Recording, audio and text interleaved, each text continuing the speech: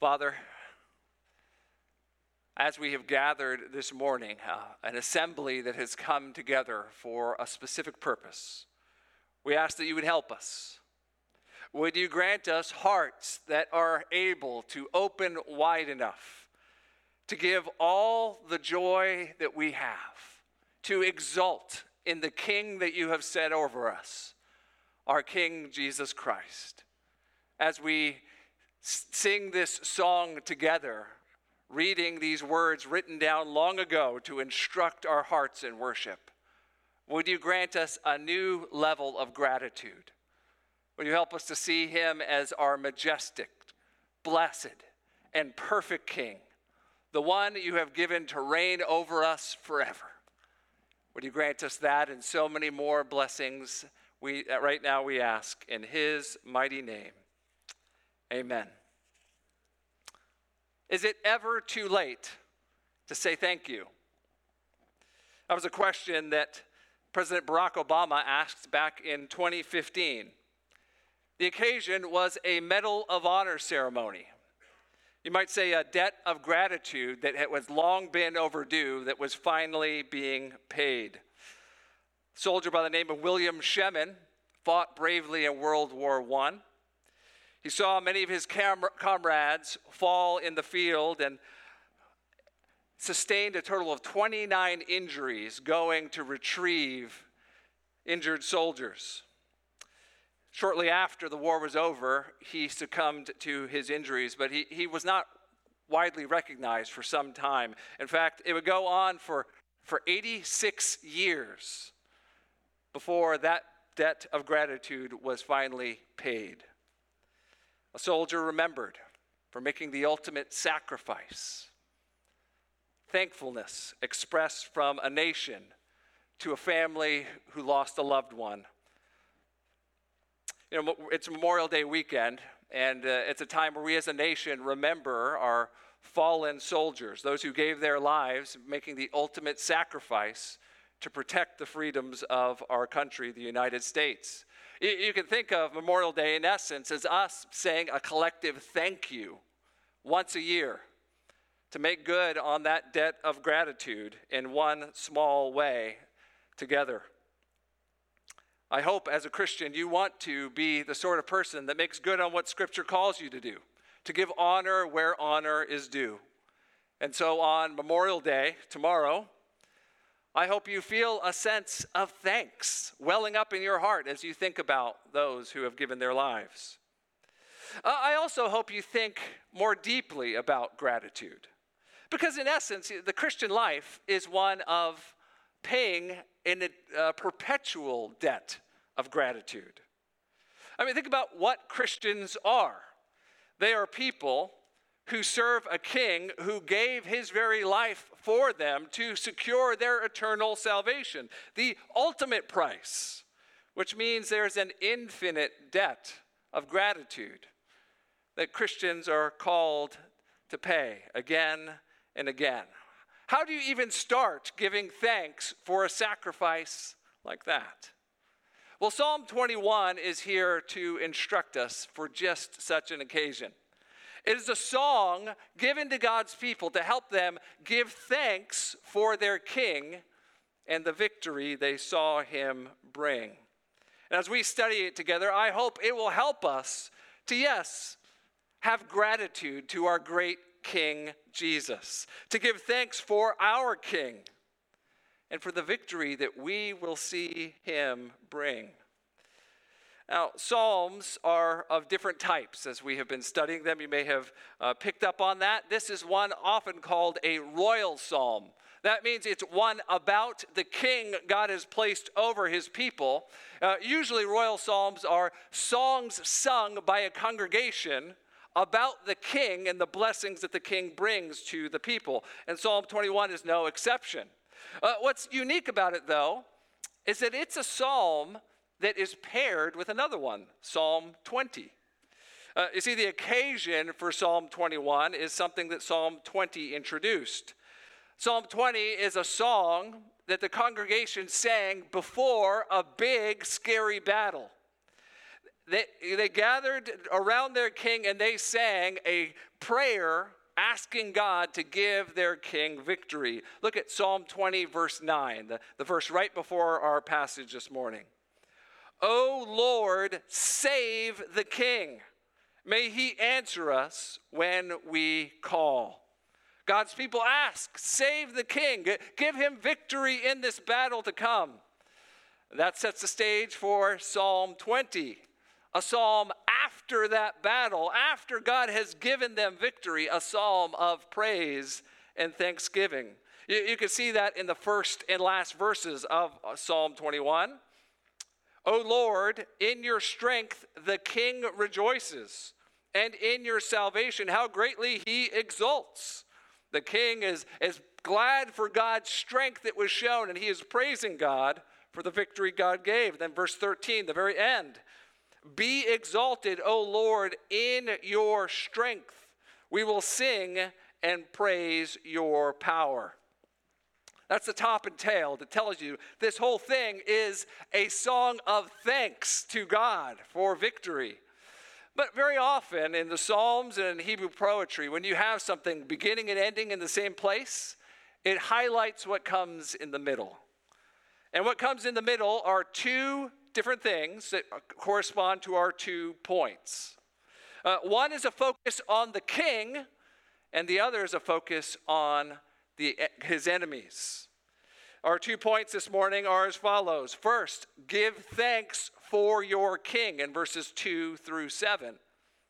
And then in verses 8 through 12, and the victory he will bring. 8 through 12, the victory he will bring. So that's what this whole psalm is about. Give thanks for your king and the victory he will bring. Let's begin in 2 through 7. Give thanks for your king. Now you have to imagine the moment a bit to capture the magic of what's happening here. Imagine you have just watched a vicious army that had threatened you and everyone you loved. You had watched that army be confronted by your brave and valorous king and his army behind him, and you had watched that king defeat your enemies. You had watched safety restored for the nation you loved. And in that moment, as that strong and proud king returned to the midst of the congregation, in that moment, everyone breaks into song. That song begins, hearts full, recounting what it is God has just done.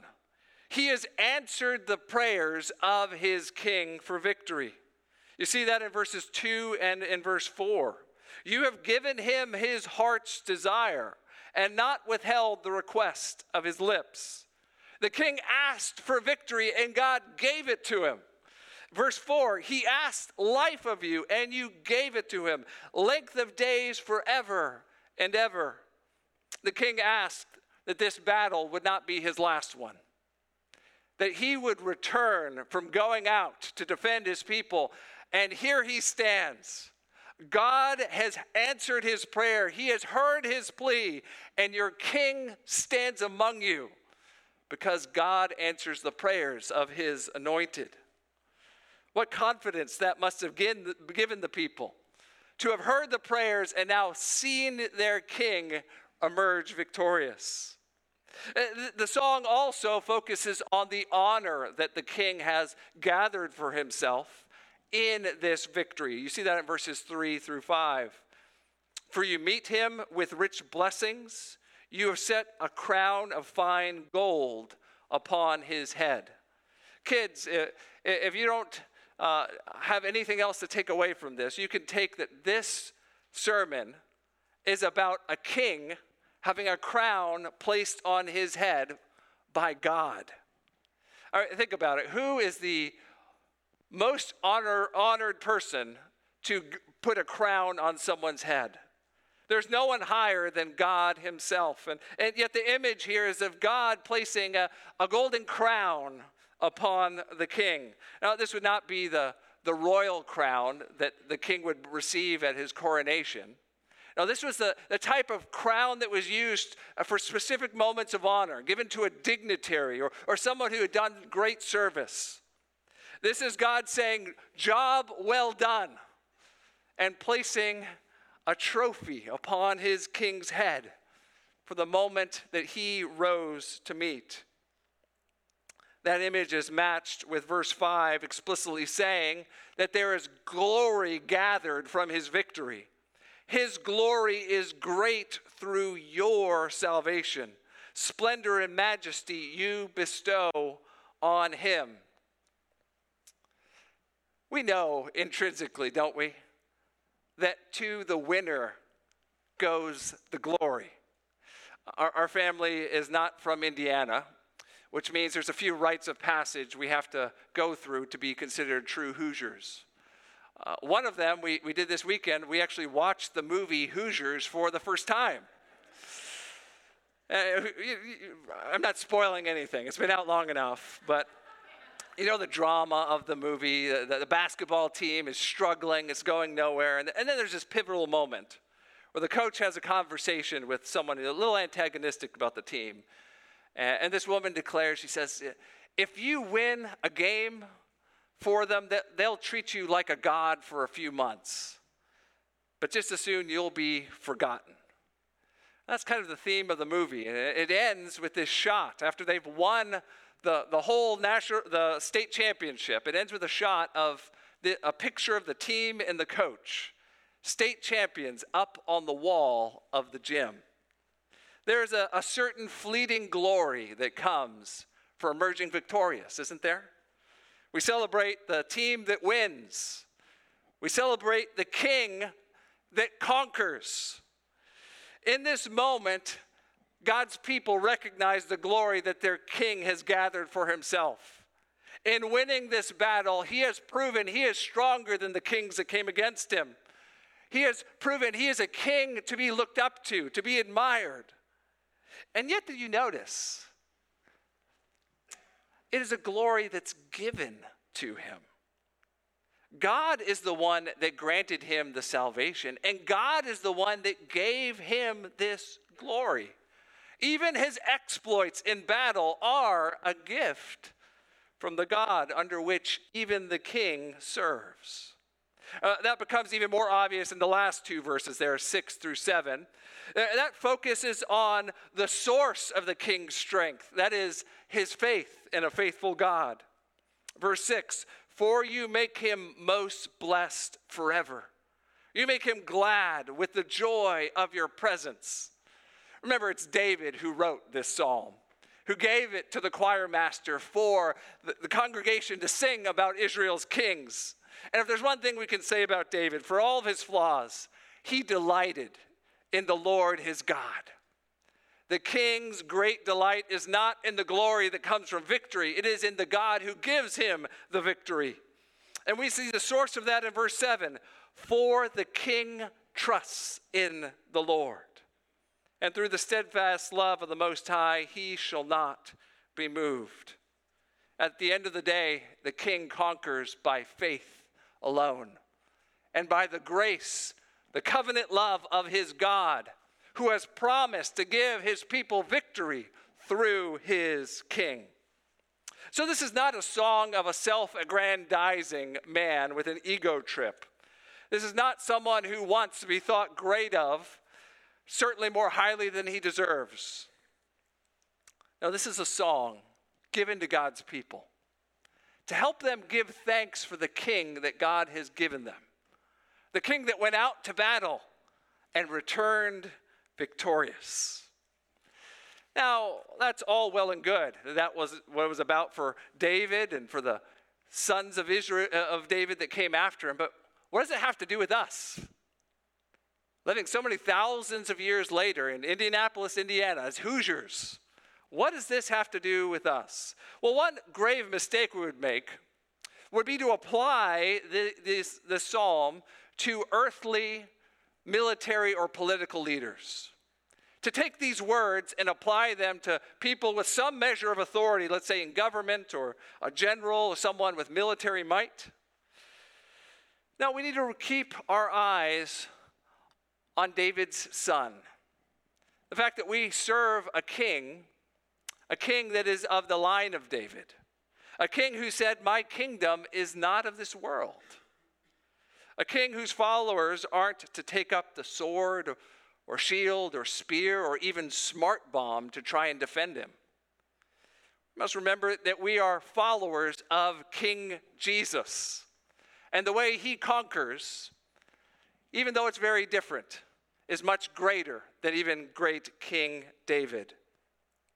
Did you pick up on the ways that this psalm teaches you about your King Jesus? If there's any question about whether or not this is a psalm intended to be a messianic psalm, that is about the Messiah to come, who is King Jesus, it was understood that way for thousands and thousands of years before we have arrived. In fact, even non-Christians have understood it this way.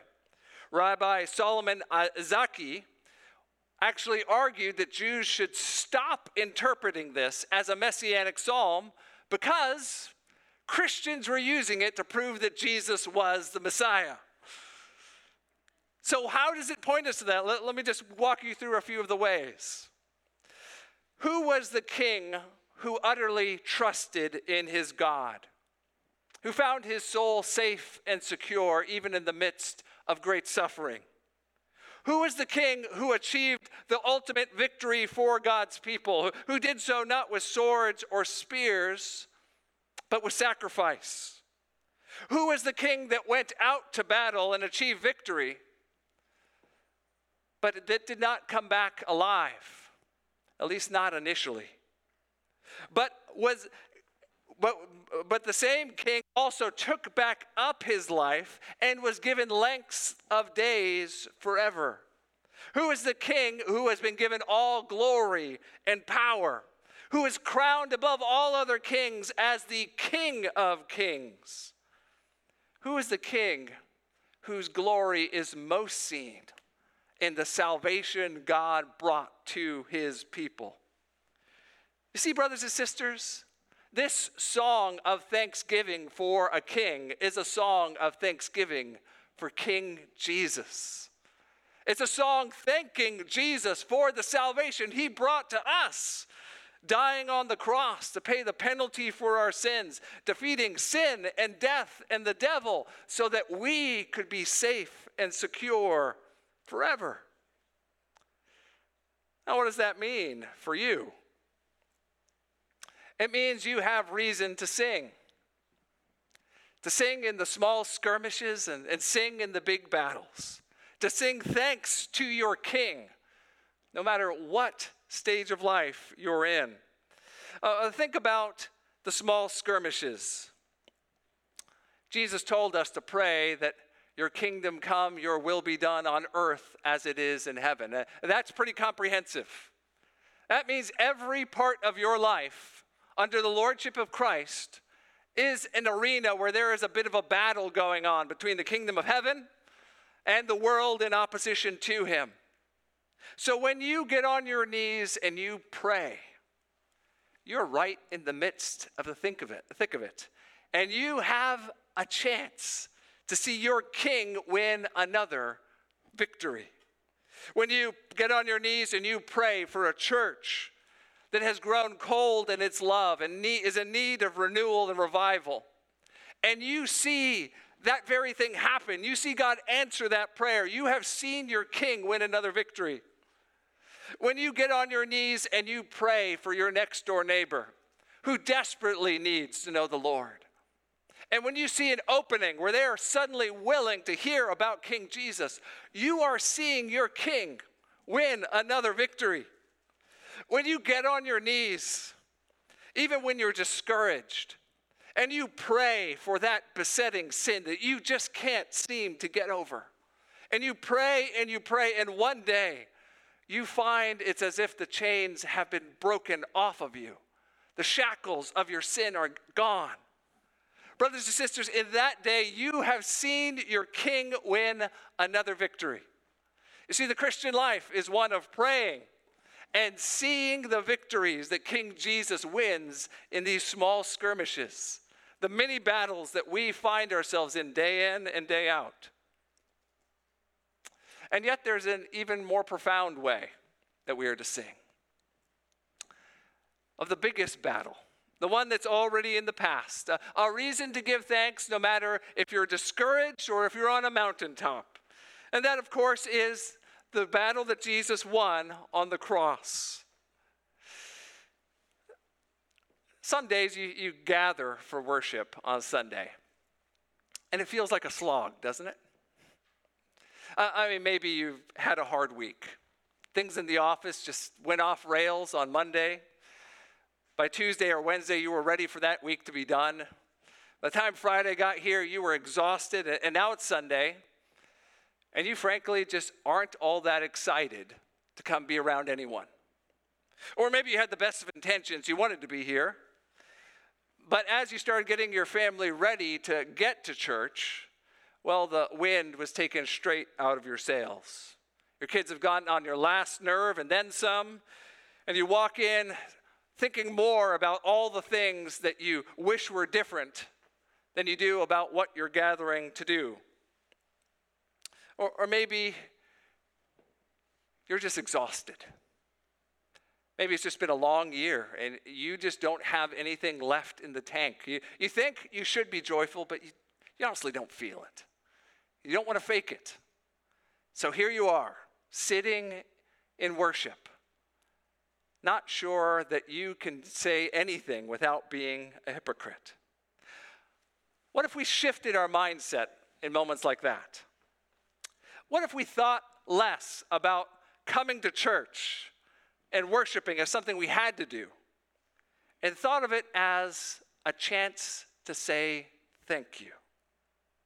What if you looked around at all the people that were present, and you thought of them as victories that you have seen your King win? Each of them a trophy of his victory. Each of them a marker, a monument to his grace. What if you thought of the songs we sing, not as just some religious things with nice lyrics to them, but as you getting to join your voice with the gathered people of God to say thank you. You know, it's been 2,000 years, and it's still not too late to tell Jesus thank you for giving up his life to save you from your sins. I love that song that we sing so often, Jesus, thank you. It says, your blood has washed away my sin. Jesus, thank you. The Father's wrath completely satisfied. Jesus, thank you. Once your enemy, now seated at your table.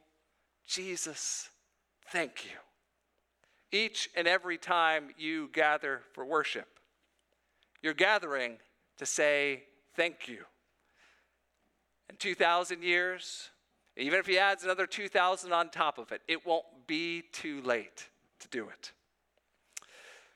Give thanks for your King, but not just for what he's done in the past, also for what he will do in the future. And that's what we see in verses 8 through 12.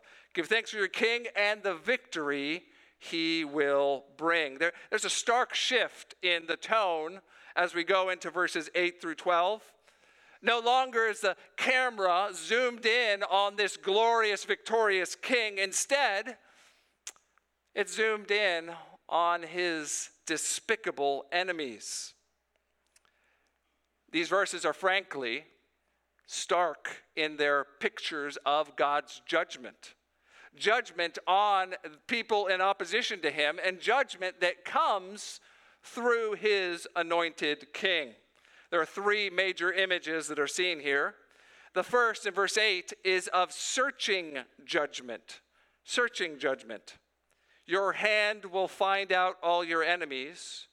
Your right hand will find out those who hate you. Usually in the Psalms, the right hand of God is something that is an instrument of help and protection. To be at God's right hand is to be right in the place you want to be, right where he can help you and right where he can sustain you. But here, the right hand is used for something very different, to reach out and grab his enemies.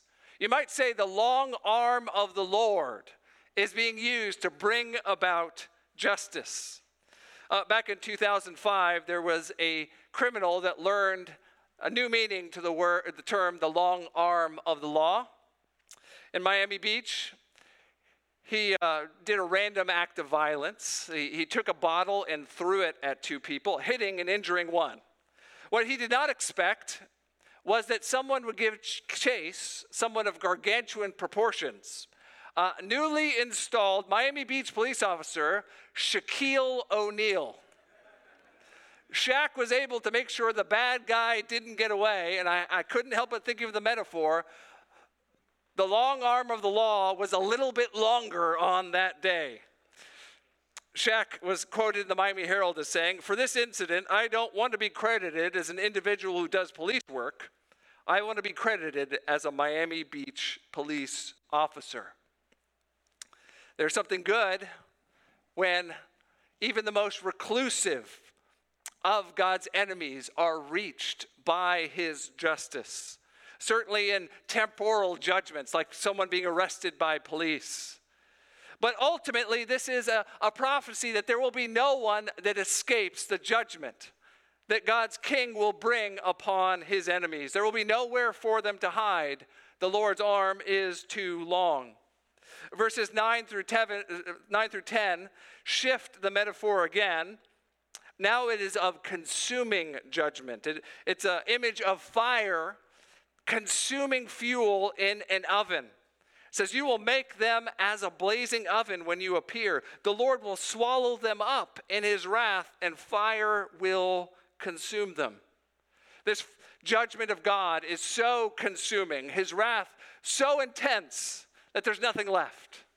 Even their descendants are extinguished from this earth, and you might even say there's no memory of them left. There's one more image in verses 11 through 12. That is of his enemies fleeing from judgment. "Though they plan evil against you, though they devise mischief, they will not succeed. For you will put them to flight, and you will aim at their faces with their bows." The image is of some mischief makers setting a trap for God's king. Only little do they know that they are the ones being trapped. In a moment, their plot will unravel, and in a moment, they will be confronted with the king's justice. The image of an archer aiming directly at your face is the image of them turning tail and running from the king's justice. Now, these words would have been sung by the congregation in expectation that their future was secure, because their king would protect them against their enemies. The Amorites and the Philistines and the Egyptians, none of them would be able to stand against God's king. And that meant that they would dwell safe and secure. There would have been a joyful expectation that their future was bright as long as God's king was executing God's judgment. Now, what about us? How do we apply these images of a king executing judgment on earthly enemies? Well, as I was studying this, I couldn't help but think of a passage that we have studied just a few months ago, 2 Thessalonians 1, describing the judgment that Jesus will bring when one day he returns to this earth in his second coming. Let me read these verses for you. 2 Thessalonians 1, 7 through 10. "When the Lord Jesus is revealed from heaven with his mighty angels in flaming fire, inflicting vengeance on those who do not know God and on those who do not obey the gospel of our Lord Jesus, they will suffer the punishment of eternal destruction away from the presence of the Lord and from the glory of his might. When he comes on that day to be glorified in his saints, and to be marveled at among all who have believed because of our testimony to you who believed." Did you notice the parallels there? There is the appearing of the Lord Jesus. It brings judgment in flaming fire, wrath upon his enemies. And at the end of it all, there is a glorious celebration as King Jesus stands among the congregation of those who have believed, and he is glorified in that moment. As Christians, as long as we are living in this life, we still have a victory yet to come. We look forward to Jesus' return and the promised victory over sin, yes. Death, yes. The devil, yes. And all other enemies of God wherever they are found. And brothers and sisters, this coming victory is meant to be a great balm to our souls.